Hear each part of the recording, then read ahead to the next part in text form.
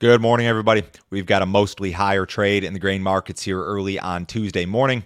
It is 6:30 a.m. Central Time. December corn futures up 2.5 cents at 5.54. January soybeans up 0.75 cents at 11.89 1/4.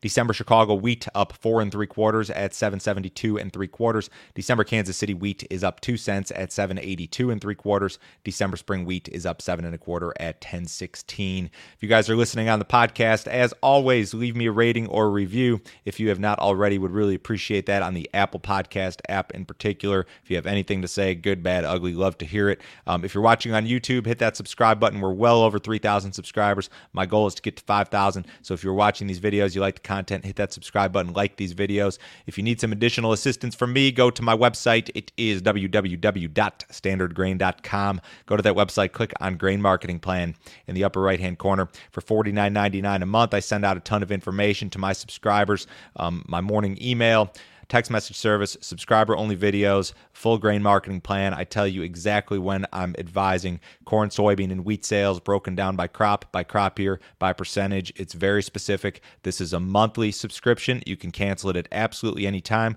There is no other fee. There is no other obligation. I will not try to sell you anything else. Check this deal out.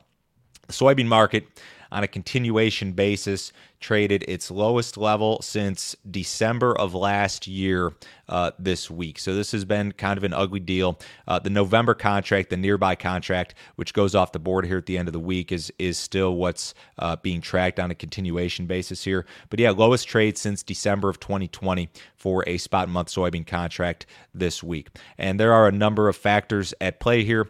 The first one, I think, is the lack of export demand, which I've discussed extensively. The second one revolves around the prospect for a larger U.S. crop. So you've just got a balance sheet in regard to the United States and also in regard to the world that appears to be getting a little bit looser, certainly not as tight as what we thought it could have been, several months ago.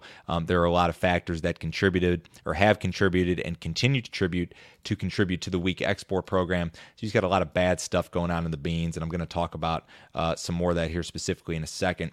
We do have a crop report today. This is the monthly crop production and WASDE report from USDA. It will be out at 11 a.m. Central Time. In general, the trade expects USDA to slightly increase their corn and soybean yield estimates for this year's U.S. crop. The average trade guess for the U.S. corn yield is 176.9, which would be up from 176.5 last month. Soybean yield expected to come in at 51.9 versus 51.5 last month. In regard to carryouts for the United States, corn number expected to come in at 1.48 billion bushels, which would actually be down from 1.5 billion last month. We should see an increase in the soybean carryout estimate, and this is the United States carryout estimate, and this is an estimate for, of course, what will be left over on August 31st of next year. 362 million bushels is the average trade guess. 320 was last month. I fully believe that the market's trading every bit of 362, probably something north of 400, honestly, again, because of those export woes and because of the idea that maybe the crop is a little bit bigger than what they had reported previously. But, with these reports, it's always tricky. Does USDA come out and slash the export projection big time in one report? Do they kick the can down the road because it's earlier in the marketing year? Do they make a small revision lower to the exports? I think they've got to do something, but we'll see. That's the trick with these reports. It's figuring out what's priced in, what's not, what does the market believe. This is not a science by any means. In the wheat, we should not see much change in regard to the U.S. carryout estimate. So that report will be out at 11 a.m. Central Time today. Be prepared for a little bit of volatility around that time. Soybean planting in Brazil continues to move quickly. The crop is 67% planted through last Thursday, according to private group Ag Rural. That compares with 56% the same week last year, so they are looking good here in terms of the planting pace. Country's first corn crop, 75% planted in the center-south states versus 68% last year, so ahead of schedule there as well. In general, in Brazil, crops are off to a very good start. They've had rains over the last couple of months. Moisture deficits have disappeared pretty quickly. Most traders and analysts, I believe, would agree that the potential for record corn and soybean crops out of Brazil remains very much intact. Of course, it's very early, but that potential is there. Soybean shipments or inspections out of the U.S. were pretty good last week, 2.647 million metric tons inspected for export. That was up about 1.5 percentage points on the week, still down 7.2% versus the same week last year. Total inspections for the marketing year in total are down 30% versus the same period last year, and this goes back to the export woes that I've discussed. A lot of that has to do with delays as a result of Hurricane Ida. They had a big impact on shipments out of the Gulf in October in particular. China continues to import soybeans from Brazil as well as the United States. So again, you should see at some point in time a lower export projection in regard to soybeans from USDA. Corn and wheat shipments are also lagging last year's pace. Corn shipments for the marketing year are down 20% versus the same period last year. Wheat shipments are down 15%. Again, a lot of this goes back to those hurricane-related delays. U.S. corn crop is 84% harvested versus 74% last week, ahead of the 78% average. Several states are more than 90% done with corn harvest. Those states include Illinois, Missouri, Minnesota, Kansas, Tennessee, Texas, and North Carolina. States that are 80% complete or better: Iowa, North Dakota, South Dakota, Colorado, Nebraska, Kentucky. You've got some areas in the east in particular that have been slower, I think mainly because of wet conditions. Indiana, Ohio, Michigan, Wisconsin, and Pennsylvania are anywhere from 62 to 72% done with corn harvest, so slower activity in those states that have been wet.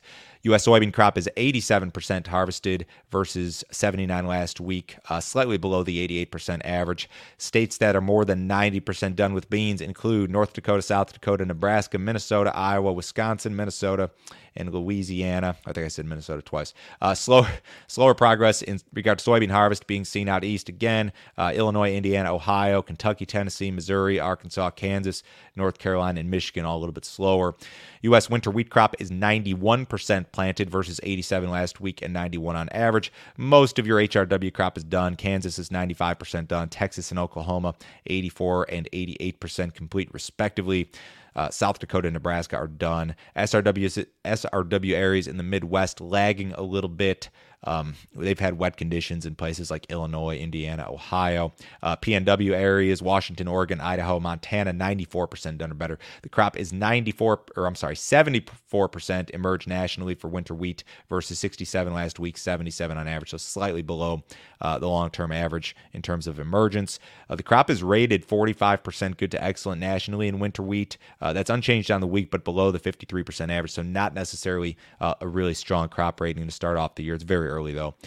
The S&P 500 has posted record high closes for 8 consecutive days. This is the longest daily winning streak since 2017. The Dow and the NASDAQ were also into fresh high territory yesterday.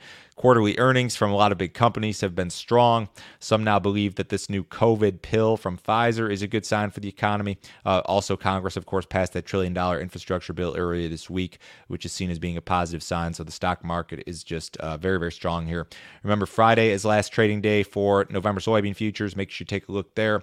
Cattle market was mixed to higher, I guess, yesterday. The cash cattle trade was better last week. The box beef market was mixed yesterday. We'll see what develops there today.